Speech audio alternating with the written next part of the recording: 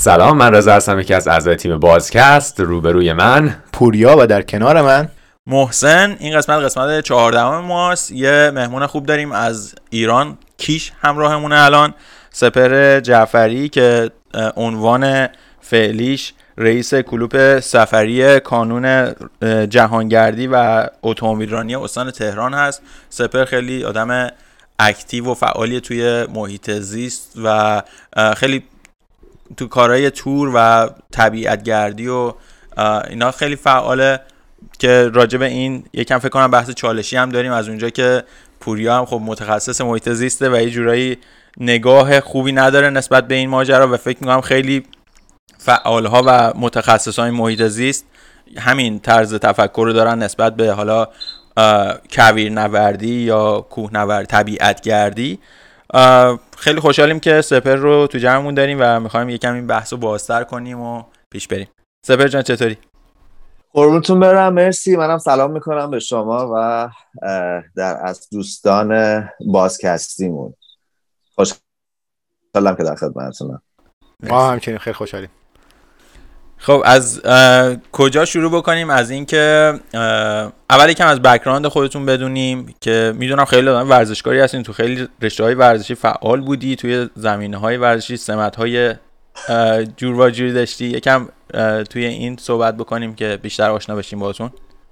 قربونتون برم. آره دقیقاً همونجوری که گفتیم بودم، یعنی خیلی فعال بودم، ولی خب الان یه چند سالیه به واسطه حالا مسائل فیزیکی که دارم زیاد دیگه نمیتونم مثل قدیم فعال باشم، ولی اگر بخوام خودم رو معرفی بکنم میتونم اینجوری شروع بکنم که سپهر جعفری هستم، متولد 7 مهر 1364 از شهر کرج. خب تو رشته‌های مختلف مثل کوهنوردی، صخره‌نوردی، اسکی و حالا یه چندین مورد قهرمانی و نایب قهرمانی هم تو رشته‌های مختلف اتومبیلرانی و رشته‌های سرعت داشتم. الانم جدیداً شروع کردم غواصی و پالاگرایدر رو، که بریم ببینیم که این تو چه خبره دیگه. طبیعت گردی هم خب از سال 82 شروع شده دیگه. خب خیلی هم عالی. و یه فعالیتی که خیلی جدیداً طرفدارهای زیادی داره، که شما هم خب تورهایی که میبرید و با گروه‌های مختلف، همون قضیه آفرود یا حالا فارسیش بیراه گردی، بیراه نوردی، که هم خیلی جذابه، هم خب همونطور که گفتیم فعالان و متخصصان محیط زیست شاید دید خوبی نسبت به این نداشته باشن، بگن حالا اون environment، اون محیط داره خراب میشه، فرسایش و اینجور صحبت هم نسبت بهش هست. یکم راجع به این فعالیت ها بخوایم صحبت کنیم، که آفرود رو یکم بخوایم معرفی کنیم. مثلا ببینید، قبل از اینکه راجع به آفرود من بخوام باهاتون صحبت بکنم، البته من خودم زیاد با کلمه آفرود موافق نیستم و ترجیح میدم که کلمه حالا یا بیراه نوردی یا سافاری یا نمیدونم، در اصل واژه لاتینش میشه اوورلندر، ولی خب من واژه پارالل ایرانیش رو هنوز پیدا نکردم. حالا موقتا تو این پادکست از کلمه آفرود استفاده میکنیم که یه خورده حالا روتین‌تر و روون‌تره، ولی قبلش این توضیح دادم که من خودم خیلی موافق این کلمه آفرود نیستم واقعا، چون بارش واقعا بار منفیه برای ما. من میخوام که از یه قدم یا 2 قدم عقب‌تر شروع بکنم. از مقوله گردشگری میخوام شروع بکنم که اصلا گردشگری چیه، چه شاخه‌هایی داره و اینکه آفرود الان، یعنی این قضیه آفرود تو کجای این گردشگری ایران قرار گرفته. خب میدونید که صنعت گردشگری 4مین صنعت دنیاست و در 2 دهه آینده قراره به اولین صنعت بزرگ دنیا تبدیل بشه و این قضیه بسیار بسیار مهمیه، به خاطر اینکه تنها صنعت بدون دود در کره زمین صنعت گردشگری و بسیار هم قدرتمند میشه در آینده، به خاطر همین محیط زیستی بودنش، در اصل به خاطر بدون دود بودنش. خیلی از کشورها دارن از این صنعت گردشگری استفاده میکنن به نحو درستش، که خب من میتونم مثلا مثال بزنم براتون. کشورهای مثلا اکوادور برنامه‌های بسیار بلند مدت و بزرگی براش دارن که تا 95% درآمد مملکتشون رو میخوان از صنعت گردشگری در بیارن.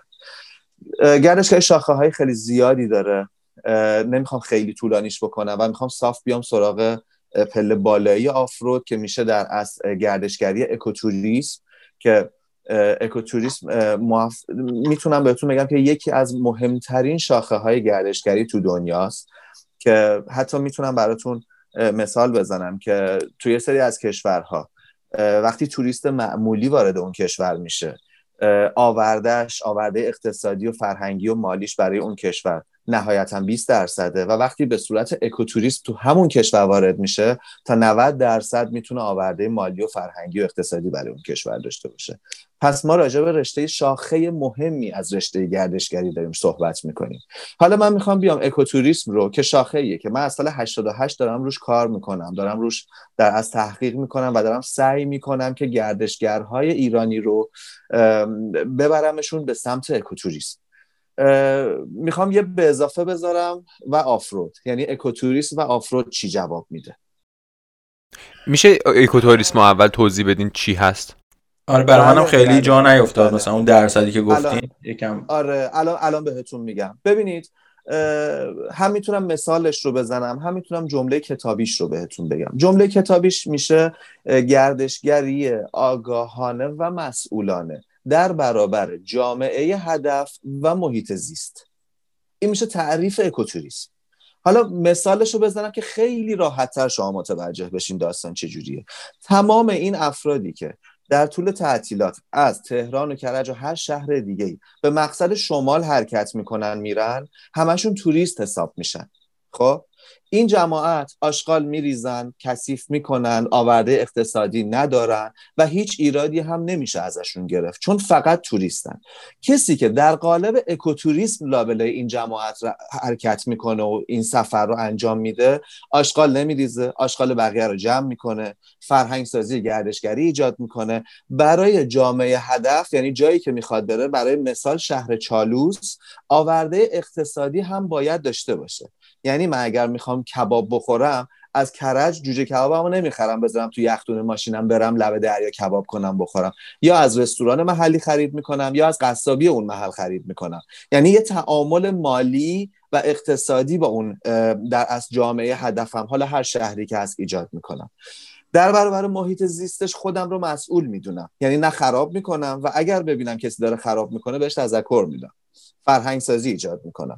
این میشه فرق کسی که به صورت اکوتوریسم داره مسافرت میکنه و فرق کسی که به صورت یه توریست عادی داره مسافرت میکنه.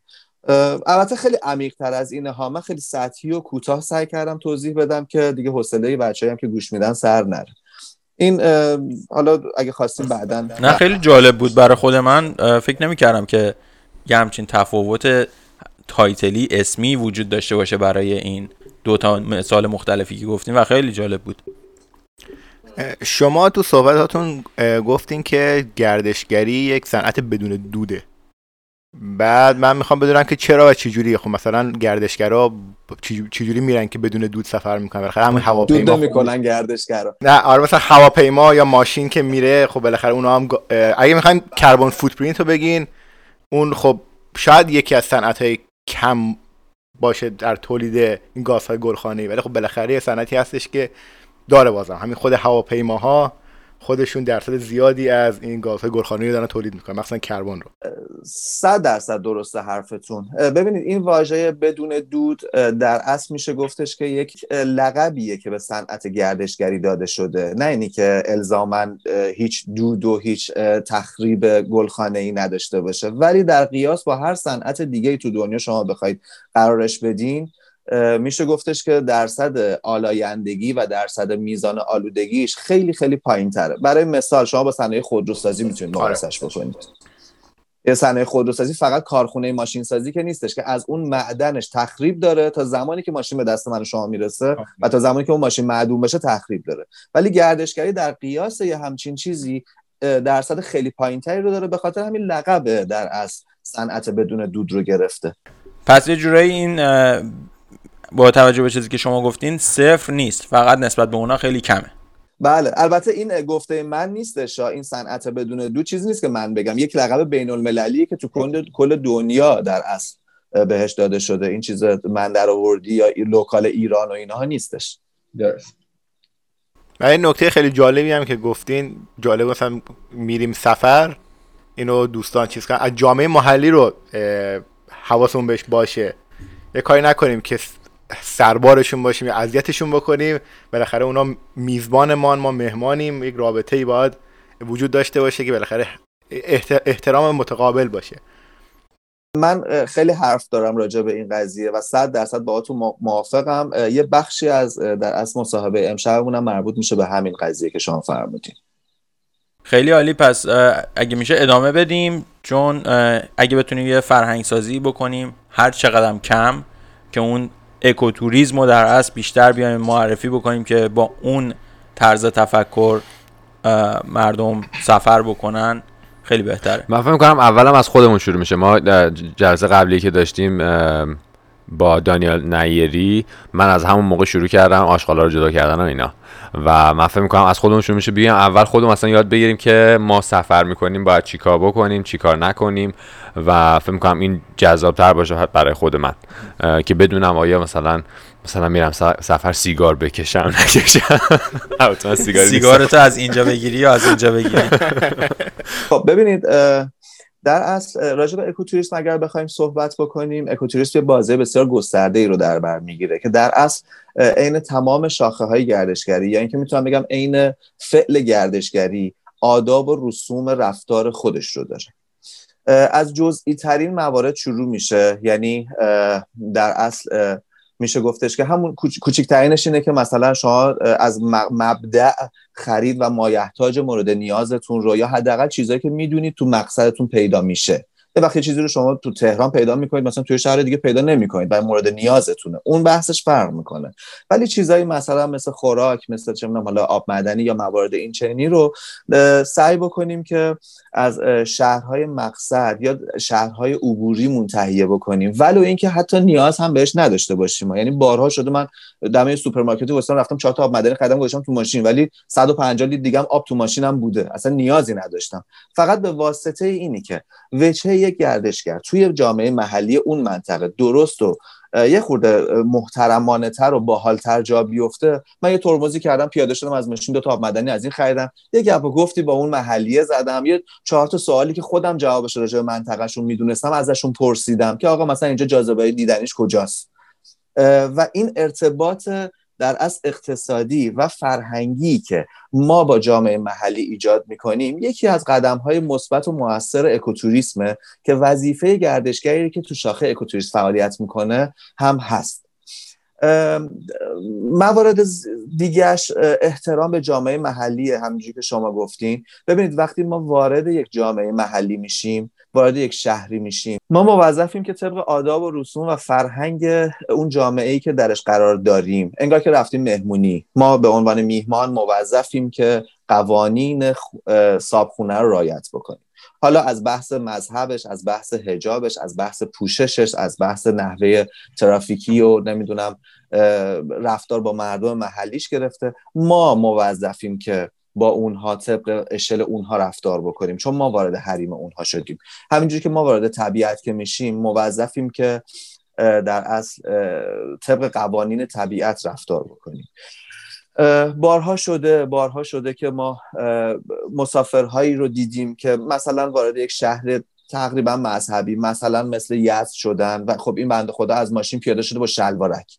خب بهشون تذکر داده شده که خب دوست عزیز، مثلا شما موظفید که موارد عرف این شهر رو رعایت بکنید. حالا میخوام مقایسهش بکنم چرا بحث شلوارک رو پیش کشیدم. به خاطر که الان من تو کیشم، تقریبا یک هفته‌ای هستش که اینجا تو کیشم و خیلی جالبه که مغازه‌دارای اینجا خیلیشون با شلوارک میرن میان. یعنی یه چیزی که توی شهری تابو شکنی حساب میشه، اینجا فرهنگه با فاصله مثلا 1000 کیلومتر، 700 کیلومتر. پس ما موظفیم که طبق فرهنگ اون منطقه رفتار بکنیم. یا وارد جوامع محلی که میشیم، موظفیم که باهاشون ارتباط بگیریم، راجع به مسائل اعتقادیشون، راجع به آداب و رسومشون، راجع به اینجور چیزا باهاشون تعامل داشته باشیم و در جاهایی که امکانش هست ازشون بخوایم که برای ما این آداب و رسوم رو اجرا بکنن. یعنی مثلا ما جشن‌های چهارشنبه سوری، جشن نوروز بسیار زیبایی تو مناطق مختلف کردستان داریم. که میتونیم که ازشون بخوایم که اینا رو اجرا بکنن. یا مثلا موسیقی‌های بسیار بسیار غنی و قدیمی تو مناطق مثلا جنوبی کشورمون داریم. من اگر یه توری تو قشم یا بندرعباس یا همین حاشیه جنوبی ایران داشته باشم، 100% از یکی از گروه‌های موسیقیشون دعوت میکنم که برای ما طبق اون داستان موسیقی سنتی خودشون روایت بکنن. بحث بزن به رقصش رو نمیخوام عنوان بکنم، اما یه روایتی داره موسیقی. مثلا میتونم بهتون بگم که موسیقی ترکمنستان، وقتی که شما پای صحبت اون افراد گروه موسیقیشون میشینید، تازه متوجه میشید که چه عمقی داره این موسیقی و چقدر شما میتونید لذت ببرید، با وجود اینکه هیچ وقت اصلا شاید کسی تو کاست موسیقی ترکمنی تو ماشینش هیچ وقت نداشته باشه.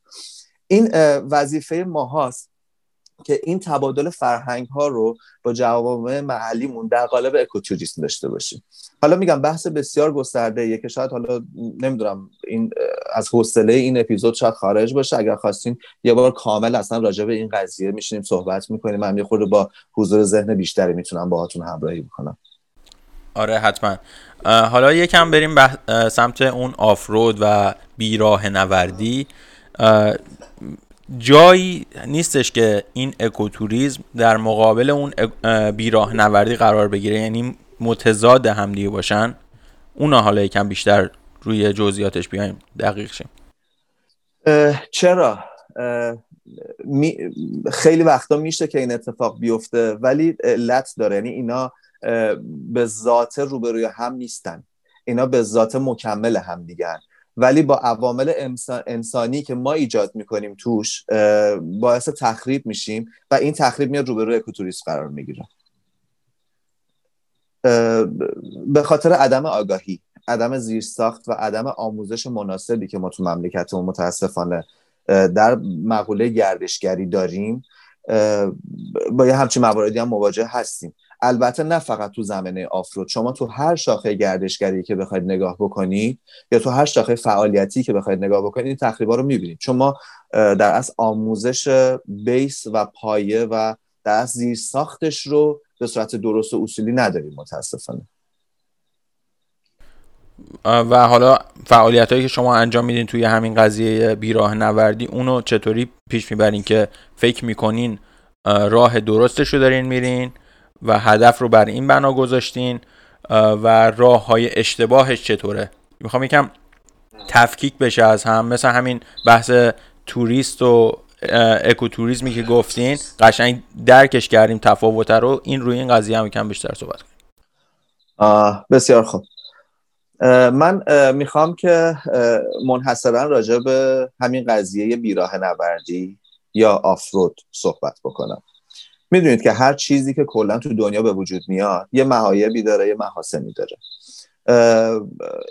این چیزی که من میخوام راجبش باهاتون صحبت بکنم تحقیقی هستش که تقریبا 6 یا 7 ماه پیش با آقای محسن ادیب، بنیانگذار سایت کویرها و بیابانهای ایران که یکی از محققین بسیار بسیار برجسته‌اند تو زمینه کویرها و طبیعت ایران، ما در اصل این پروژه رو کلید استارت زدیم، شروع کردیم و اینی که میخوام بهتون بگم تقریبا میشه گفتش که چکیده ای از این تحقیقات و در اصل اطلاعاتی هستش که ما تو این مدت 6 ماهه به دست آوردیم. البته جای کار خیلی بیشتر داره، خیلی داریم ادامه میدیم و اگر به نتیجه درستی برسیم حتما به صورت عمومی اعلامش خواهیم کرد.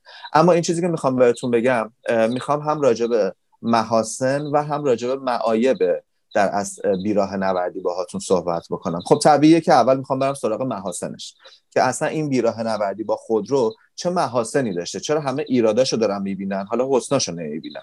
ببینید به نظر من و طبق این تحقیقاتی که ما انجام دادیم، این که میگم به نظر من، حالا این در اصل تیکه کلام خود منه، طبق تحقیقاتی که ما انجام دادیم و به نتایجی که رسیدیم، طبیعت‌گردی با خودرو باعث رونق اقتصادی تو شهرهایی شده یا تو روستاهایی شده که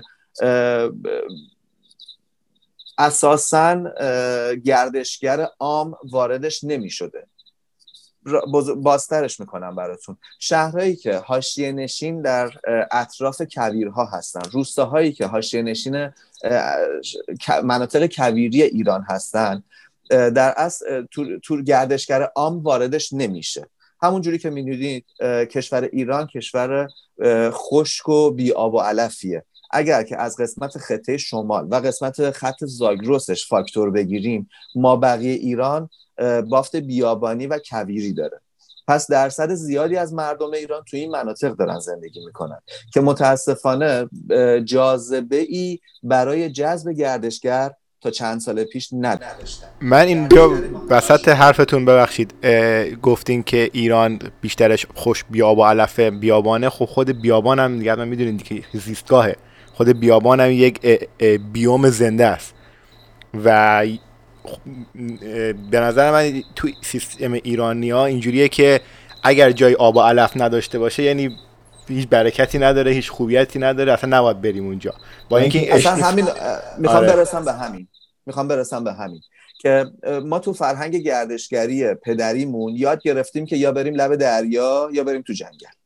یعنی شما نگاه میکنید شهرهایی که تو شمال ایران هستن یا شهرهایی که کنار آبن خیلی آبادن، خیلی پول دارن، مردمشون خیلی اوکیان، ولی اون وسط ایرانه که نگاه میکنید اصلا آدم هیچ ذهنیتی راجبش نداره، همش فکر میکنی یه مش خاک و بر بیابونه و در صورتی که اصلا میشه گفتش که تمدن ایران از اونجاها به وجود اومده به نوعی. و خب شما نگاه بکنید ما چه در اصل شبکه راه ابریشم اصلا تو مرکز ایران قرار داشته، چه کاروانسراهایی ما اونجا داریم که الان همشون مخروبه و متروکه موندن و اینا هر کدومشون به تنهایی چه جاذبه گردشگری بزرگی هستن که ماها خبر نداریم ازشون. حالا بیراه نوردی اومد چیکار کرد؟ بیراه نوردی اومد گردشگری جنگلی رو تقریباً در اصل گردشگری بیابانی رو همراه با گردشگری جنگلی اومد به گردشگرهای عوام یا گردشگرهای عام هم معرفی کرد. یعنی تا چند سال پیش خیلی از افرادی که الان پاشون به کویرها و بیابانها رسیده اصلا نمیدونستن ما تو ایران روستایی به اسم مصر داریم، نمیدونستن جایی به اسم گرمه هست، نمیدونستن جایی به اسم ابوزیدآباد وجود داره، اصلا خبر نداشتن. الان این چند تا روستایی که من نام بردم به واسطه حضور بچه‌های بیراه نورد آباد شدن و به واسطه تبلیغاتی که توسط ما انجام شده باعث جذب گردشگرای عام شدن. یعنی ما رفتیم وارد جامعه محلی شدیم، اونا دیدن که کویرشون قابلیت اینو داره که مثلا 4 تا دونه توریست بخواد بیاد توش، رفتن امکاناتش رو فراهم کردن. حالا اون کسی که مثلا ماشین شاسی بلندم نداره تا اون روستا خودش رو با ماشین خودش میرسونه و از امکانات و اون در بازی‌ها و اون تفریحاتی که اون روستایی‌ها برای این تدارک دیدن میتونه استفاده بکنه. هم به این آدم خوش میگذره، هم لوکیشن‌های جدیدی تو زندگیش میبینه، با بافت کویر آشنا میشه. دیگه این سواله که بابا کویر چی داره میریم، این دیگه از ذهنش در میاد بیرون، چون میبینه کویر چی داره، میبینه که کویر گونه‌های جانوری بسیار زیاد و منحصر به فردی داره که اصلا تو چه شرایط عجیب و غریبی دارن زندگی میکنن، میبینه که چه گونه‌های گیاهی داره که اینا اصلا چه جوریه که مثلا شاید در سال 3 ماه فقط اونجا آب داشته باشه و بقیهش آفتاب سوزانه و اینا زنده دارن زندگی میکنن، 100 سالشونه، 50 سالشونه، چه میدونم 70 سالشه. و وقتی که میره اونجا تازه میبینه که اوه نه، کویرم اصلا برای خودش یه اکوسیستم بسیار بزرگیه که جای گردشگری داره. میتونم بهتون بگم که این به واسطه حضور بچه‌های بیراه نورد بوده که الان تو ایران این اتفاق افتاده که وقتی یه تعطیلی میشه جاده‌هایی که به کویرها منتهی میشن شلوغ‌تر از جاده‌هایی که به شمال منتهی میشن شده و این آورده‌ایه که میتونه جلوگیری بکنه از مهاجرت روستایی یا شهروندای شهرهای کوچیک به شهرهای بزرگتر. و میدونید که این فاجعه است، یعنی هر کسی اگر بخواد به خاطر مسائل اقتصادی روستاشو ول بکنه بیا تو شهرهای بزرگ، عملا ما با یه فاجعه انسانی مواجه میشیم. این یکی از مهمترین عواملی بوده که آورده های در اصل بیراه نوردی بوده که ما موفق شدیم تا این چند ساله بهش برسیم. مقوله بعدیش در اصل میشه گفتش که حضور خانواده ها هستن به خاطر نحوه راحت تر سفر کردنشون به این شیوه میتونن که با بچه هاشون همراه گروه های گردشگری بشن که با ماشینای 2 دیفرانسیل سفر میکنن. خب این آوردش کجاست؟ اولا که میشه که به عنوان یک حرکت فیزیکی به این قضیه نگاه کرد. یعنی بچه های ما الان همشون عملا پای اینترنت و تبلتن و وقتی وارد طبیعت میشن جایی که دسترسی به اینترنت ندارن مجبورن که تو طبیعت انرژی صرف بکنن. خب این خودش یه حرکت مثبت. مهمترین قضیهش که برای خود من بسیار بسیار بولده و رو این قضیه خیلی دارم کار میکنم اینه که ما بچه‌ها رو از سنین کودکی با این آداب و رسوم حضور در طبیعت آشناشون میکنیم. یعنی این درس هایی که من الان تو سن 35-6 سالگی دارم از طبیعت یاد میگیرم میتونم به راحتی به یه بچه 5 ساله انتقال بدم و این بچه در زمانی که بزرگ بشه بلد تو طبیعت چجوری رفتار بکنه، بلد دنبال حیوان نکنه، بلد در زمان گاوبانگی تو طبیعت گرگان حضور پیدا نکنه، نمیدونم بلد وقتی وارد طبیعت میشه اونجا دیسکو درست نکنه. همه اینا رو یاد میگیره، میدونه که رو چمن نباید آتیش روشن بکنه. همه اینا رو یاد میگیره این بچه و در آینده به نظر من اصلا میتونه نجات بده این وضعیت خراب محیط زیست و حیات وحش ما رو. وقتی که بلد باشه میتونه نجاتش بده دیگه. اینم باز یکی دیگه از آورده های در اصل مقوله گردشگری با خودروه. اما حالا خیلی هم نمیخوام بگم همه چی خوبه، میخوام راجع به معایبشم باهاتون صحبت بکنم. خب بله هر چیزی معایبی هم داره. وقتی من بلد نباشم وارد یه منطقه جنگلی یا یک منطقه کویری میشم با ماشین دو دیفرانسیل خودم، اولین شیبی که میبینم کمک سنگین و یا علی از تو مدد و خب با تخریب اون مرتع مواجه میشم. هم مرتع رو از بین بردم، هم محیط زیست رو از بین بردم، هم جامعه محلی رو از خودم رنجوندم و ناراحت کردم. پس فردا هر کسی دیگه هم به عنوان گردشگر اکوتوریسم میخواد وارد اون منطقه بشه، محلی‌ها به چشم تخریبگر نگاش میکنن و از ورودش به اون منطقه جلوگیری میکنن. این اولین چیزیه که ماها تو تخریبمون خواهیم داشت. بحث محیط زیستیش که دیگه حالا اصلا نگم براتون. ببینید وقتی که ما با یه سر و صدا و با یه تعداد زیادی وارد یک منطقه بکر میشیم، تا اونجایی میتونیم رو حیات وحش اون منطقه تاثیر بذاریم که اصلا باعث از بین رفتن یک هرم در از جانوری اون منطقه بشیم. راجع به یک گونه صحبت نمی‌کنم، راجع به یک هرم دارم صحبت می‌کنم. شما وقتی یک زنجیره رو از وسطش می‌برید، هم قبلیاش تلف میشن هم بعدیاش تلف میشن. من وقتی با سر و صدایی که تو اون منطقه دارم ایجاد می‌کنم در مواجهه با یک حیوانی که شاید شنواییش 70 برابر من هست، میام اونجا یه سیستم صوتی رو میذارم تا ساعت 3 و 4 صبح واسه خودم شروع میکنم سر و صدا کردن، عملا رو خواب این حیوان من دارم تاثیر میذارم، رو ذهن این حیوان دارم تاثیر منفی میذارم. از جای زندگیشه این حیوان فراری میشه، بعضا اصلا این حیوان دیوونه میشه به خاطر اون سر و صدایی که ما داریم و نمیتونه این سر و صدا رو تحمل بکنه. این حیوان در اصل مغزش رو از دست میده، دیوونه میشه، از ترسش دیگه بر نمیگرده سراغ بچه‌هاش، جفتش رو گم میکنه. خیلی از حیوانای ما با بو و با صدا مسیر لونه‌شون رو تشخیص میدن. وقتی ما میایم توی منطقه بو و سر و صدا ایجاد میکنیم، این حیوان گمراه میشه و از همین نکات خیلی کوچیک ما میتونیم یه هرم در اصل جانوری رو توی منطقه بسیار پرارزشی برای مثال مثل کویر ریگ جن از بین ببریم یا کویر لوت از بین ببریم. پس در عین حالی این که طبیعت بسیار خشنه، بسیار هم حساس و ظریفه، ما باید اطلاعات و آگاهیمون رو در مواجهه با طبیعت بالا ببریم که یه همچین تخریبای غیر قابل جبرانی رو ایجاد نکنیم. اگر تخریبی هست به واسطه عدم آگاهی.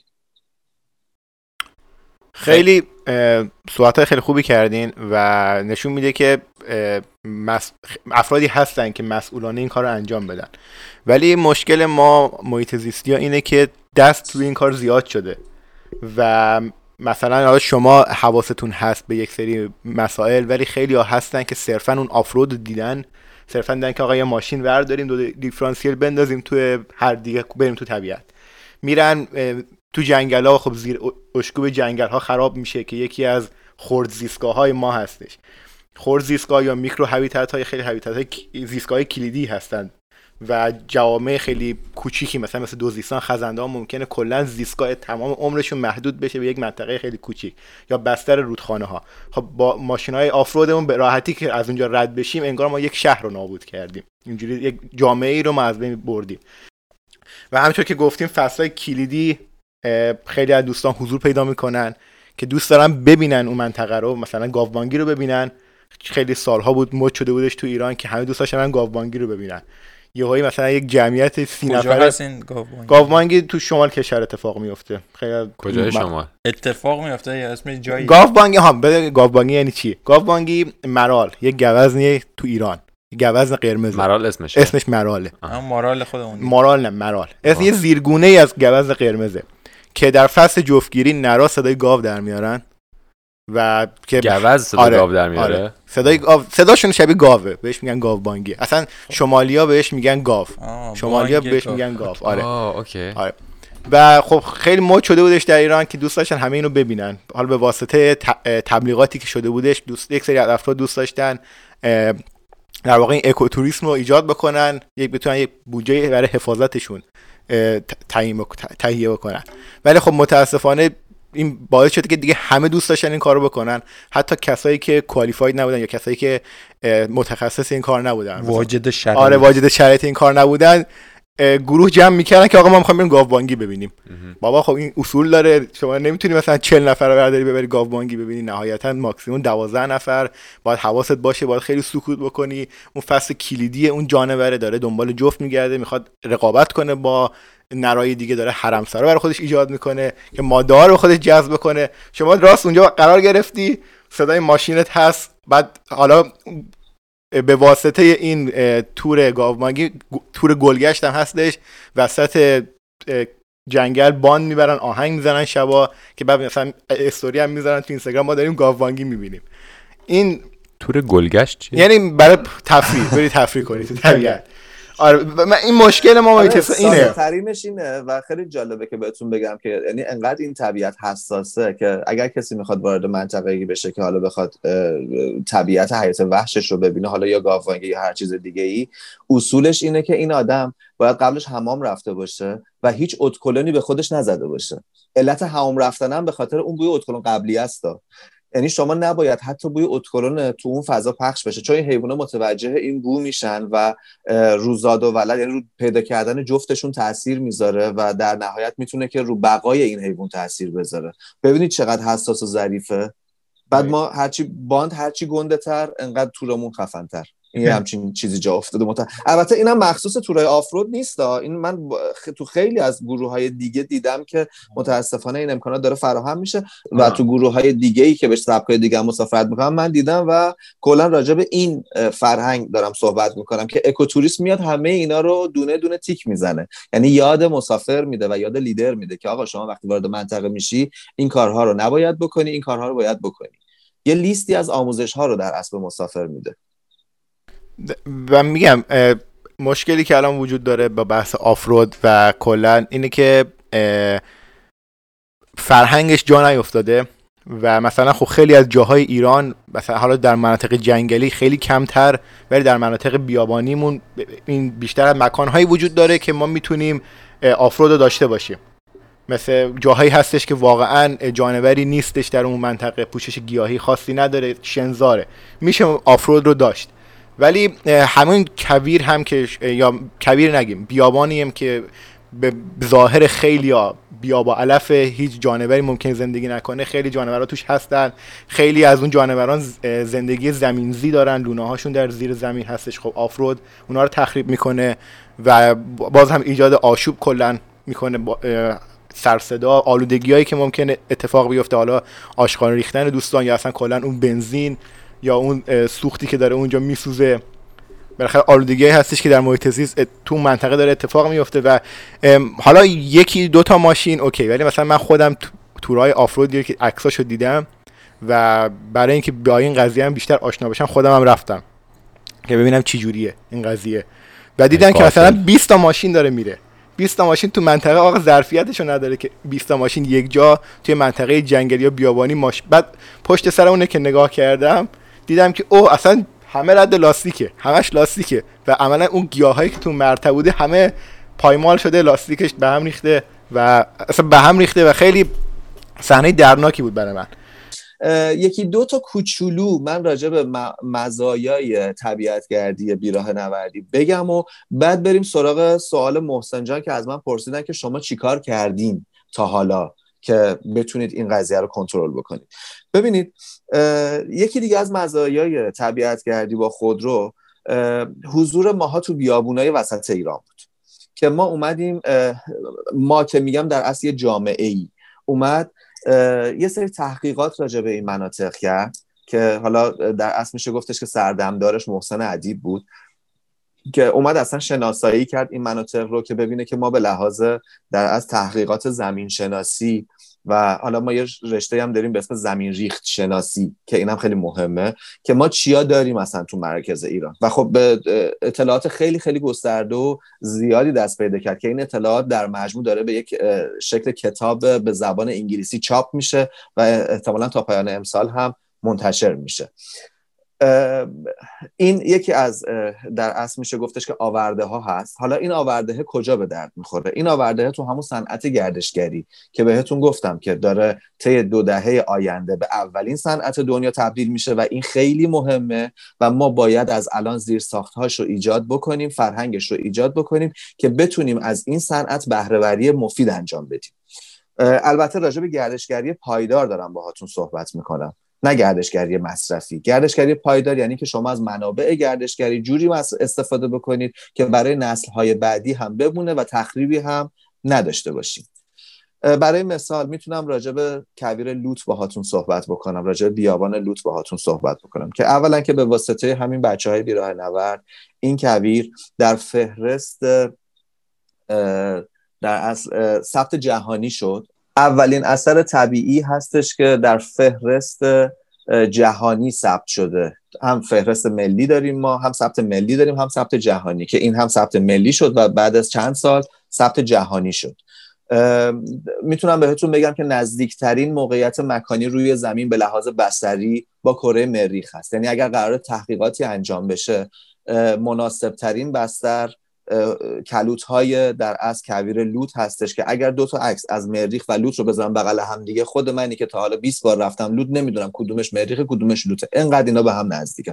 پس شما ببینید که چه ارزشی داره این مناطق برای ما و اینا به واسطه بچه‌های بیراه نورد در از معرفی و کشف شدن یه جورایی.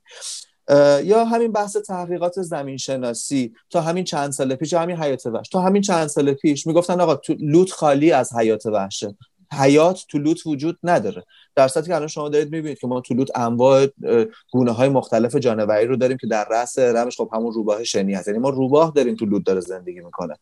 یا میگفتم نمیدونم بافت گیاهی اومدن گیاهای زنده لوت رو شناسایی کردن و خب اینا همش به واسطه همراهی با بچه‌های در اصل بیراه نورد هستش. چند وقت پیش یکی از محققین دانشگاه تهران جناب آقای دکتر آقاخانی یه پروژه تحقیقاتی داشتن راجع به گونه‌های گیاهی کویر ریگجن که با بچه‌های همین بیراه نورد همراه شدن. خب ببینید اگر که این پروسه تکامل بیراه نوردی توسط حالا دوستانی که قبل از ما بودن، توسط ماها و دوستانی که بعد از ما خواهند اومد اگر انجام نشه، یه همچین تحقیقاتی هم عملاً امکان پذیر نیست، به خاطر که شما برای تحقیق ابزار مورد نیاز رو لازم دارید. یکی از ابزار مورد نیاز تجربه رانندگی تو این شرایط هست. خب ماها باید این در اصل امکانات رو در اختیار اون محققین قرار بدیم که بیان به تحقیقات درستشون در اصل برسن. پس میشه گفتش که عملاً فقط نمیشه اون بحث تخریب رو دید، بحث مزایاش رو هم نمیشه.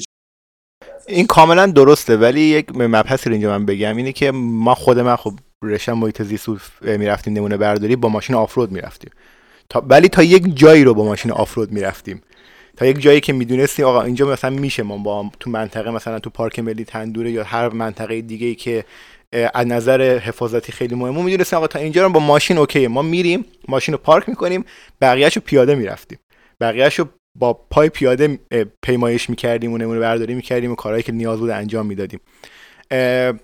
ولی یک چیزی که وجود داره حدس بکنم یه لوکیشنی اجازه میده بهمون، همون پارک ملی تندوره که فرمودین اجازه این مدل مسافرت رفتن و تحقیق کردن رو بهمون میده، ولی یک جایی مثل دشت لوت که شما از پایینش تا بالاش یه چیزی حدود 180 کیلومتر مسیر داری که با ماشین یه چیزی حدود 1 هفته طول میکشه طی بکنی، چه جوری میخواین پیاده برید؟ چه تحقیقی شما میخواین انجام بدید؟ راجع به حاشیه لوت میتونید تحقیق بکنید ولی راجع به مرکز لوت نمیتونید پیاده برید.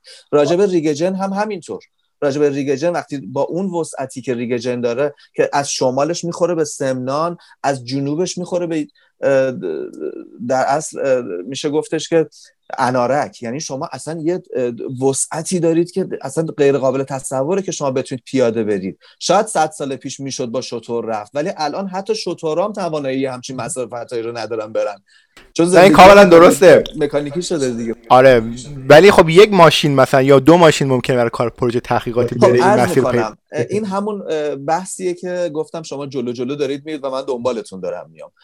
یکی از کارهایی که ما اومدیم کردیم تو این داستان، این کوچولو رو هم بگم و دیگه بریم سراغ بعدی. به واسطه حضور بچهای بیراه نورد و شناسایی همدیگه یه گروه‌های مردم نهادی ایجاد شده که خیلی قشنگه کارشون. یعنی شما ببینید زلزله میشه، سیل میشه، برف میاد توی منطقه، یه جایی نیاز به امداد هست، خیلی زودتر از امدادهای دولتی بچهای بیراه نورد با هزینه شخصی خودشون، با مدیریت خودشون پا میشن میرن اونجا کار رو انجام میدن، برمیگردن میان.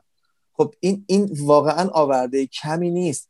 خود من تو زلزله کرمانشاه یه چیزی حدود 20 روز اونجا حضور داشتم و واقعا اگر بچهای دو دیفرانسیل سوار نبودن اصلا نمیشد. یعنی تعداد آماری که تلف میشدن خیلی بیشتر از این قضیه بود.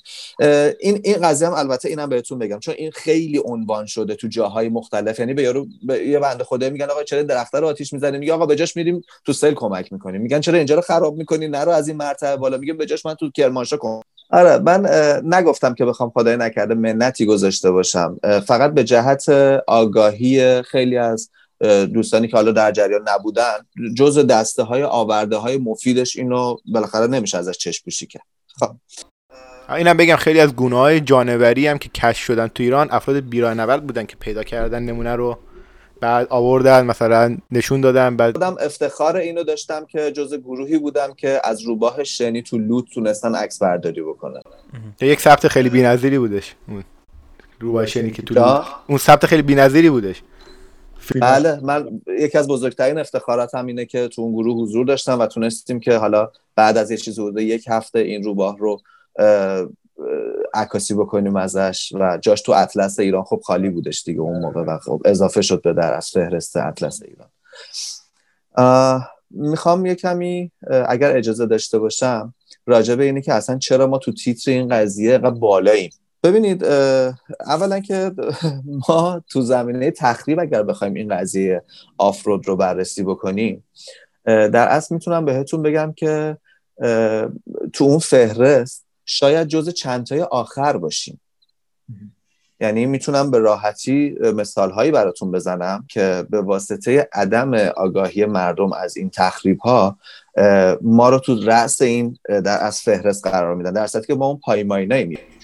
شاید چون بیشتر دیده میشه این فعالیت ها. اصلا علتش همینه که ما بیشتر دیده میشیم به واسطه ماشینامون، به واسطه حضورمون. یه وقتی الان شما ببینید که مثلا اگر که یک گروهی با 8 تا سمند مثلا با 8 تا ماشین سواری را بیفتن برن، هیچ کسی بهشون توجه نمیکنه، میگه خب سمند دیگه پارک کرده که خیابون.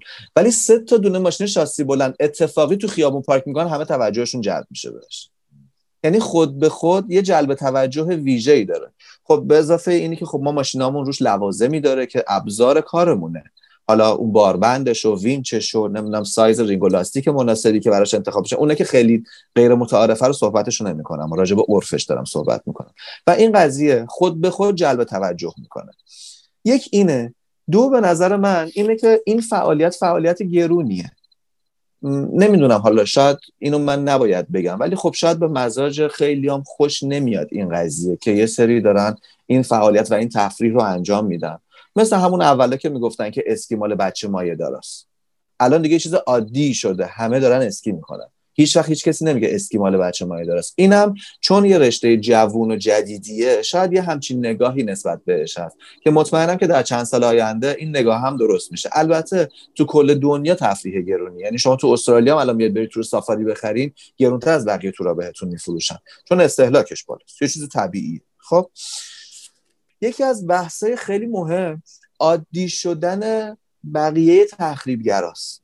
یعنی شما یه گروه کوهنوردی پیاده رو که نگاه می‌کنی شاید تخریبش خیلی بیشتر از یه گروه گردشگری دو دیفرانسیل سوار باشه، ولی عادی شده چون 50 سال کوهنوردی داره تو ایران انجام میشه، 100 سال داره تو کوهنوردی تو ایران انجام میشه و ما اینو انقدر دیدیم و خودمون از بچگی انجام دادیم که تخریبش دیگه به چشممون نمیاد. یه مثال خیلی ساده بهتون میزنم.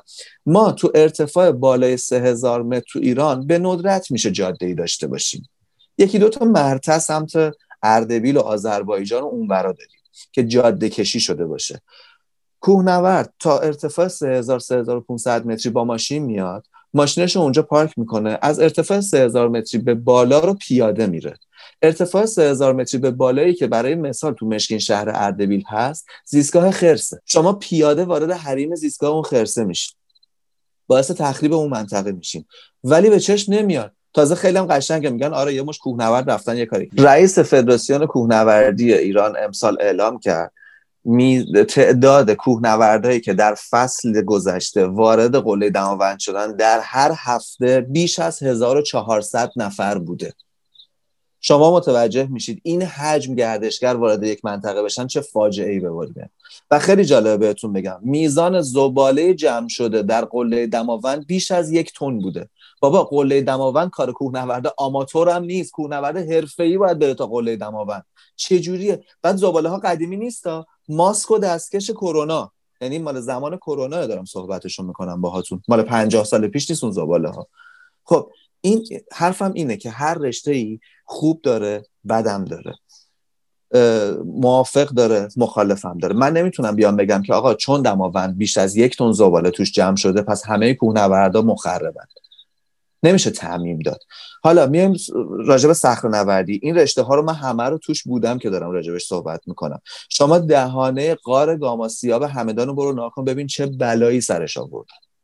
شما دیواره جنوبی علمکوه رو نگاه کن ببین این صخره‌نورده چه بلایی.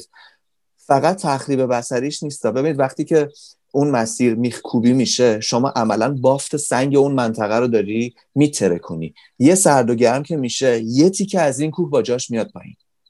همون اکوسیستمای اون میکروسیستمایی که شما میفرمودین که با ماشین از تو رودخونه رد میشیم، شما فکر کن که حالا یه شقه کوه با جاش بیاد پایین، یه ماشین آفرود چه عظمتی داره، چه ابعادی داره در برابر اون عظمت کوه که داره تخریب میشه.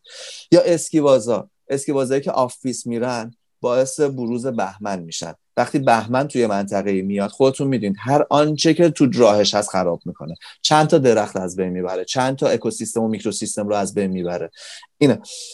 حالا غیر از ورزشیاشو بخوایم صحبت بکنیم، چرای دام تو ایران 5 برابر حد استاندارد تعریف شدهشه. مرتعی که گوسفندا دارن هم بین میبرن، آفرودیا با جد و آبادشون هم جمع بشن نمیتونه. اون که 100% نمیتونه مقایسه کرد چون مقیاسش گوسفندا بیشتر از آفروده. ولی چیزی که من متوجه شدم از این بحث اینه که میشه ما مسئولانه این انجام بدیم که حداقل تخریب رو داشته باشیم، ولی مشکلی که الان وجود داره به نظر من اینه که خیلی این یک جوری داره تبلیغ میشه که خیلی دوست دارن این انجام بدن، با این وجود که مثل شما یا مثل خیلی های دیگه سوادشو ندارن که آقا درست چجوری انجام بدن. ببینید اینو چجوری ما میتونیم جلوشون رو بگیریم؟ جلوی تبلیغاتشو نه من میتونم بگیرم، نه شما میتونی بگیری، نه هیچ کس دیگه ای. ما فقط میتونیم بیایم به واسطه فرهنگ سازی و آگاهی که میتونیم هم به مسافر هم به تور لیدرها بدیم این قضیه رو بیایم یه ذره درستش بکنیم فقط. خب حالا راهکارهایی که ما اومدیم پیش گرفتیم چیه؟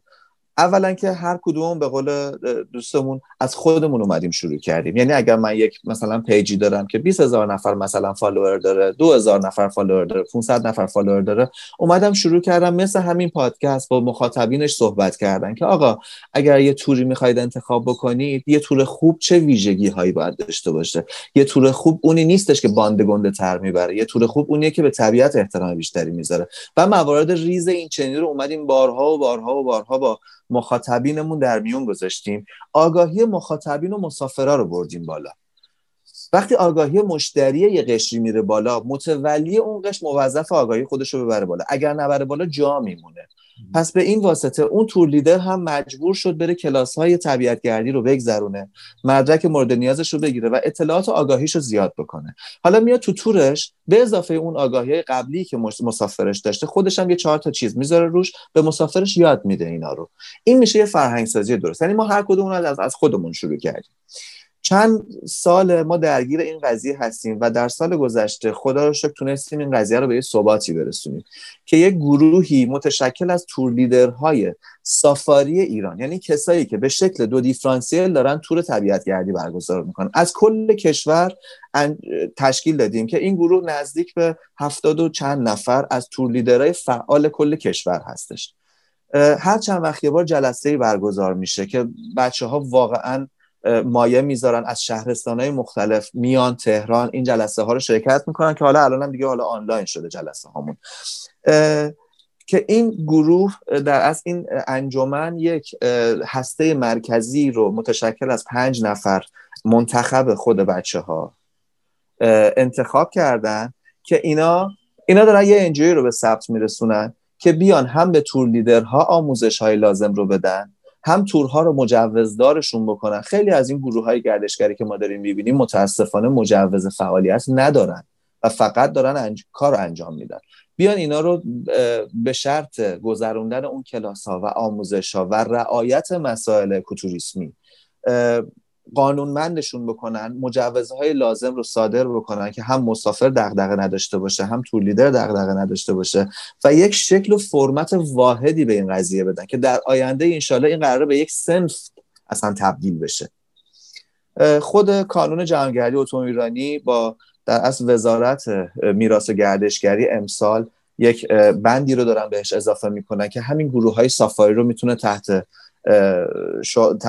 در نظارت خودش قرار بده که حالا اینم یه خبر جدیدیه ولی هنوز به نتیجه نرسیده، ولی احتمالاً تو این چند ماه آینده به نتیجه میرسه. اینا همش فعالیتایی بوده که ما به واسطه حضورمون تو این چند ساله در اصل نشستیم ایراداشو پیدا کردیم و در جهت برطرف کردن این ایرادا داریم اقدام میکنیم.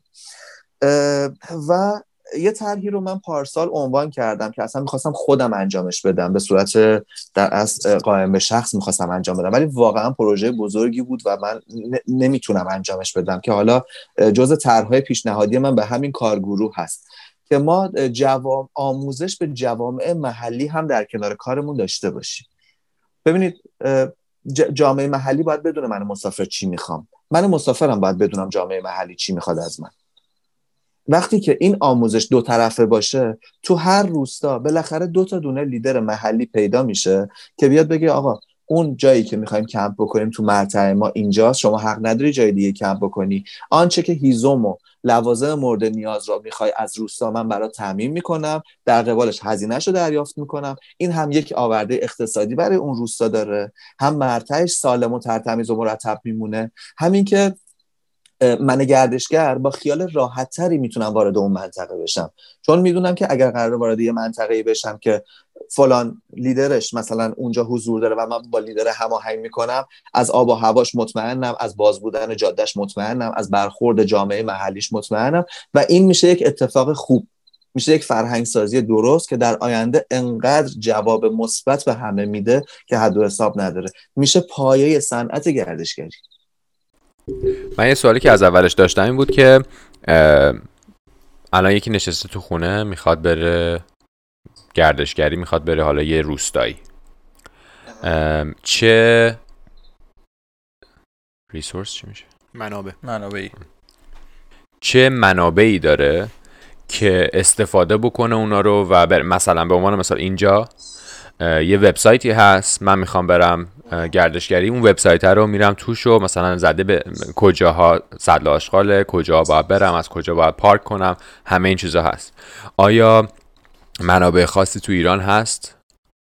ببینید در حال حاضر منبعی وجود نداره تو ایران که من بخوام آدرسش رو بدم بگم www.x.com که شما برید مراجعه بکنید بهش و برسید. خب ولی جست گریخته زیاده ها، یعنی مثلا شما بخواید به سایت یا پیج من سر بزنید یه چیزایی دستگیرتون میشه، به نمیدونم حالا یه سری اپلیکیشن‌های جدید، این اسنپ تریپ و اینا اومد تو ایران، مثل تریپ ادوایزر سعی کرد عمل بکنه، به اونها به صورت محدود میتونید دسترسی داشته باشید. اما یکی از کارهایی که این انجمن داره انجام میده و به زودی وبسایتش بالا میاد، چون من خانومم جزء همین 5 نفر انجمن هست در جریان، سارا خودش چیزا یکی از این 5 نفر هست، کامل در جریان اجرای این امور هستم که یک وبسایتی داره درست میشه که حتی ما ترک ها هم توش میذاریم، یعنی شما این ترک رو میتونید لود بکنید رو اپلیکیشنی که دارید، رو جی پی اسی که دارید و عین همون مسیر رو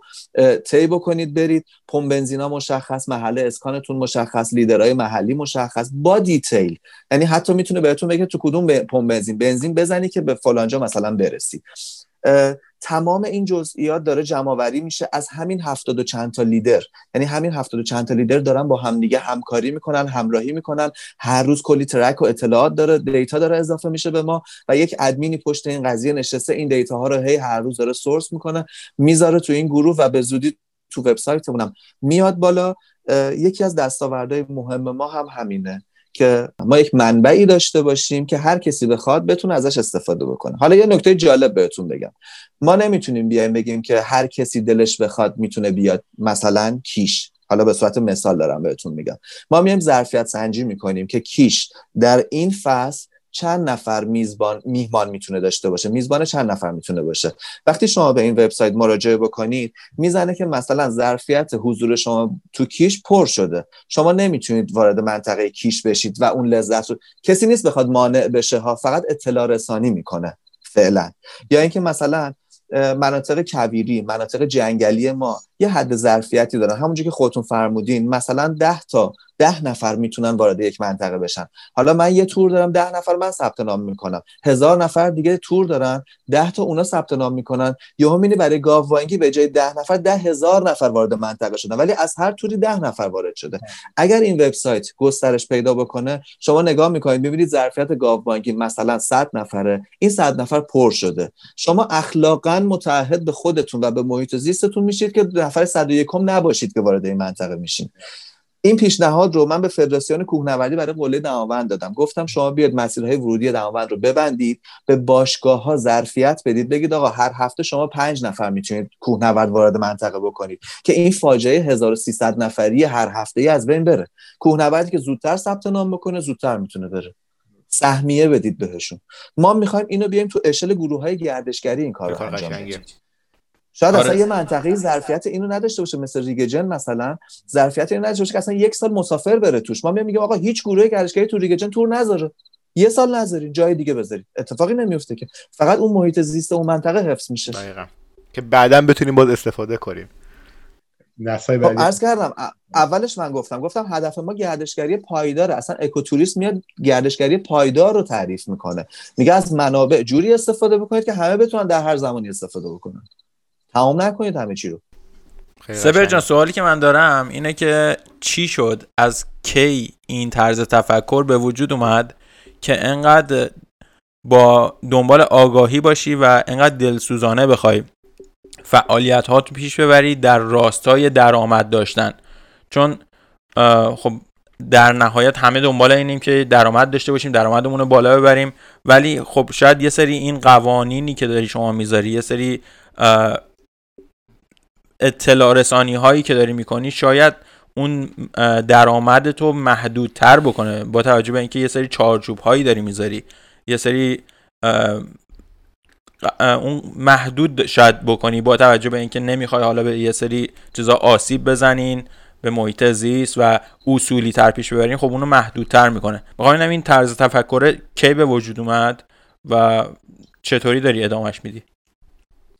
ببین، اولا که این طرز تفکر منحصر من نیست، این طرز تفکر در اصل برآیند طرز تفکرهای لیدرهایی هستش که من به عنوان یک نماینده از طرفشون با شما دارم صحبت میکنم.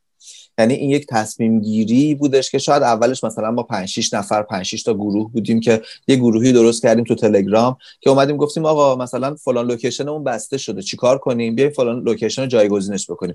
بعد دیدیم خب نمیشه که هر لوکیشنی ما این هفته میریم هفته بعدش دیگه نمیتونیم بریم، یا با محلی‌ها به مشکل خورده بودن، یا شلوغ میشد، یا خراب میشد، یا بالاخره یه اتفاق بدی براش میافتاد، اتفاق خوبی برای اون لوکیشن نمیافتاد. راستش رو بخوام بهتون بگم، من خودم در 3 سال اول طبیعت‌گردی با خودرو، یعنی از سال 82 تا سال 85، یکی از تخریبگرهای بالفطره بودم. یعنی میتونم دستمو بالا بگیرم و اعتراف بکنم به این قضیه که خود من به واسطه عدم آگاهی که تو اون زمان بود و خب هیچکی نبود به ما بگه آقا مثلا از اینجا نرو، از اینجا برو، ما هر جا که جاده نبود دوست داشتیم بریم. یعنی هر جا رو میدیدیم به به چمن، یه دنده کمک سنگین و یه گلی هم اون وسط پیدا میکردیم و میرفتیم حالشو میبردیم و هر محلی هم که میومد با ما حرفی میخواست بزنه یا ازش معذرت خواهی میکردیم، میگفتیم بابا اینا کیان دیگه، حالا 2 تا ماشین دیدن دارن دعوا میکنن با ما. بعد دیدم که خب نه اینا راست میگن بابا، اگه قرار باشه که من بخوام این رفتار رو بکنم، خب بعدش دیگه چی میشه؟ اومدم رفتم یه سری در اصل تحصیل غیر حضوری کردم تو این زمینه و خب تقریبا تا مقطع کارشناسی ارشد جغرافی اقلیم من مطالعه کردم اینها رو و خب از اونجا بود که اصلا با مقوله اکوتوریسم آشنا شدم در سال 88 و دیدم که چقدر چیز جذاب و باحالیه و خب تو این فاصله از سال 85 تا سال 88 هم من خیلی سعی کردم که دیگه تخریبامون رو بیاریم پایین، به افرادی که تو گروهمون خیلی پر انرژی بودن یا اصطلاحا ما میگفتیم اضافه کاری میکردن دیگه سعی کردیم که بگیم آقا مثلا تو یه خط حرکت بکنید. حتی با یه گروه گردشگری ما رفتیم وارد کویر مرنجاب شدیم، یه چیزی هولوش 14 15 تا ماشین بودیم اون موقع که از این 14 15 تا ماشین فقط یک خط لاستیک تو دریاچه نمک بود که اینو با هلیشات فیلمشو گرفتیم و وایرالش کردیم موقع که گفتیم آقا ببینید اینه، باید روی یک خط حرکت بکنید، به صورت فیزیکی ببینید که عملا امکان پذیر هست یا همچین چیزی. و خب یواش یواش یواش یواش شروع شد دغدغه ماها شد، به خاطر اینکه تنها شغلی که من دارم در حال حاضر همین شغل گردشگری هست و شغل خودم رو حقیقتا در معرض خطر دیدم. یعنی دیدم که اگر ما فرهنگ سازی رو شروع نکنیم شغلمون رو در آینده چند ساله از دست خواهیم داد به واسطه محدودیت‌های که داره ایجاد میشه برای ما. پس بهتره که بیایم این فرهنگ سازی رو شروع بکنیم، هم به نفع خود برنده برنده است دیگه، این بازی برد برده، هم ما میبریم هم محلی‌ها میبرن هم مسافرامون میبرن. این در اصل این فکر از اینجا شروع شد که حالا الان هم این شکلی داره ادامه پیدا میکنه حقیقتا. خیلی عالی، مرسی. به شخص من خودم اطلاعات خیلی خوبی گرفتم و فکر کنم جای بحث بیشتر داره، حالا توی زمینه‌های مختلف بیایم جزئیاتش رو بیشتر بررسی کنیم، ولی حالا برای اینکه جمع‌بندی بخوایم بکنیم، من چیزی که گرفتم این بود که رشته‌های مختلفی هست مثل اتومبیل رانی، صخره‌نوردی و که میتونه مزایا و معایبی داشته باشه. مزایاش میتونه برای اون افرادی باشه که دارن این کار رو انجام میدن، حالا از نظر فانش اون سرگرمیه لذت که دارن میبرن باشه، معایبش میتونن آسیب هایی بزنن و اون اکوتوریسمی که شما گفتین میاد یه جورایی یه چارچوبی میده، یه قاعده و قانونی میده که اینو اصولی پیش ببرن و خب کاش افرادی مثل شما بیشتر بشن که همونطوری که گفتم در راستای این که کسب درآمد دارن میکنن بیان دلسوزانه یه سری آگاهی هایی بدن به جامعه که اون روش و راه حل درست رو بدن. به شخص من نمیخوام تبلیغ بکنم ولی برای خود من خیلی جالب بود این کاری که شما دارین میکنین و میدونم اسم اون کامپانی یا اون گروهی که دارین ایرن کمپینگ، حالا ما اطلاعاتش هم میذاریم پایین این اپیزود که هر کسی خواست حالا در تماس باشه باهاتون بتونه اطلاعات خوب و مفیدی رو بگیره و میگم کاش افرادی مثل شما بیشتر بشن و این فعالیت ها رو اصولی پیش ببرن و دلسوزانه. مرسی. اگر صحبت آخری هستش بتونیم با اون مطرح بکنیم. ممنونم، این محبت شماست که این فعالیت ما رو به این شکل میبینید و خب واقعا من دوست دارم که این اتفاق بیشتر بیفته، گسترش پیدا بکنه و یه روزی بشه که هر کسی که دوست داره برای ورزش، تفریح یا طبیعت‌گردی رو انجام بده بدونه که باید طبق اصول و طبق در اصل تعاریف آکادمیک اینا رو انجام بده. مثل هر چیز دیگه، یعنی شما بخواید رانندگی هم بکنید باید برید آموزشگاه آموزش رانندگی ببینید، میخواید درس بخونید باید از کلاس اول شروع بکنید. متاسفانه طبیعت‌گردی هیچ وقت این آموزش‌های پایه و بیس رو نداشته. همیشه من این مثال رو میزنم، میگم که شما خیلی راحت میتونید به صورت آنلاین تو خونتون ورزش بکنید، به صورت حالا 4 تا نمیدونم عکس دمبل و حرکت‌های ورزشی رو از تو گوگل دانلود بکنید و شروع بکنید تو خونتون ورزش کردن. خب چرا شما پول میدید باشگاه؟ چه توجیهی توش داره؟ به خاطر اینی که ایرادای شما رو اون مربی میتونه اونجا در لحظه بگیره ازتون. پس پیشنهاد من اینه، نه به خاطر شغلی که دارم، به خاطر برداشتی که از شغلم دارم، اگر کسی میخواد گردشگری درست انجام بده باید به تورهای موجه مراجعه بکنه و در طول حضورش در این تورها در اصل اون مراحل ابتدایی گردشگری صحیح رو یاد بگیره. بعد از اینکه یاد گرفت خودش دیگه حالا میتونه آروم آروم جدا بشه از این تورها و خودش بتونه گردشگری خودش رو داشته باشه. به شخصه این قسمت خیلی برای من جالب بودش و اولش که این صحبت رو میخواستیم داشته باشیم من یه گارد خاصی داشتم، چون به خاطر اینکه با خیلی از افراد دیگه بحث کرده بودم و اونقدر رو شما شناختی نداشتم و آره و گفتم که مثلا صحبت میکنیم ببینیم چی پیش میاد. ولی من خیلی خوشحالم که همچین افرادی در ایران دارن کار میکنن، فعالیت میکنن و دارن سعی میکنن یه سیستمی رو نهادینه بکنن که بتونیم یک فعالیت مفیدی رو داشته باشیم که هم خودشون سود بکنن، هم طبیعت سود بکنه، هم مردم محلی سود بکنن و همون گردشگری که داره میره یه چیزی بهش اضافه بشه. و امیدوارم که همه به این سمت بیان و هر کسی هم که میخواد گردشگری بکنه یا طبیعت گردی بکنه یا آفرود کنه بیاد پلوی متخصص این کار، بیاد پلوی کسی که کار بلده، نره هر جایی یا خودش یه چیزی که دیدشو نره مثلا بگی اوکی خوشم اومد برم پول دارم ماشین آفرود بگیرم و بندازم تو کویر برم رانندگی کنم. نه، بیاد مثلا عضو این قانونا بشه. به سپر یه مسیج بده، آقا سپر یه مسیج بده، بره پیجشون رو نه تو رو خدا یه جوری نگین. آره و خیلی خوشحال شدم که واقعا دوست دارم که متخصصش رو پیدا بکنه هر کسی میخواد. آره خیلی خوشحال شدم که این اتفاقای خوب داره میفته توی ایران و بالاخره اینم به خاطر این صحبت‌ها و کنشگریایی بودش که چه فعالای محیط زیست کردن، چه متخصصین محیط زیست کردن یا چه افرادی که توی این کار بودن مثل شما که دیدن اوه داریم ما یه سری کارا رو اشتباه می‌کنیم پس بریم درستش انجام بدیم. اینا همه برآیند اینه که بالاخره ما برسیم به این پایداری که بتونیم در واقع برای طبیعتمون اونقدر مخرب نباشیم. قربونتون برم. من خیلی خوشحالم که تونستم نظر شما رو جلب بکنم نسبت به این قضیه و یه ذره دیدگاهتون مثبت‌تر بشه.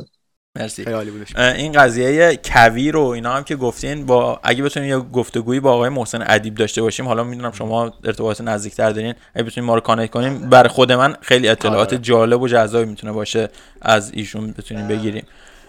حالا این ارتباط اگه بتونه شکل بگیره رو انجام میدم. البته فقط محسن نیست، دوستان دیگه هم فعالن تو این زمینه، ولی هر کدومش که لازم باشه من رو چشم حتما این هماهنگی رو براتون انجام میدم، هیچ مشکلی هم نیست. یک چیز جالبی هم بگم به شخصه، اون وبسایت کویرها و بیابان‌های ایران که فکر کنم یه مدتی هم بود غیر فعال شده بود، اونو ما بچهای نه فعال بود. آره نه یه مدت کوتاهی بودش وبسایت در قابل دسترس نبود، تقریبا 3 سال پیش ما بچهای محیط زیست امثال من هکش کرد. نه بیشتر از کتابای درسیمون به اون سر می‌زدیم و اطلاعات می‌گرفتیم ازش. خیلی خوب بود واقعا یکی از مراجعیه که یک مرجع خیلی عالی بودش، 100% بهش اطمینان کرد.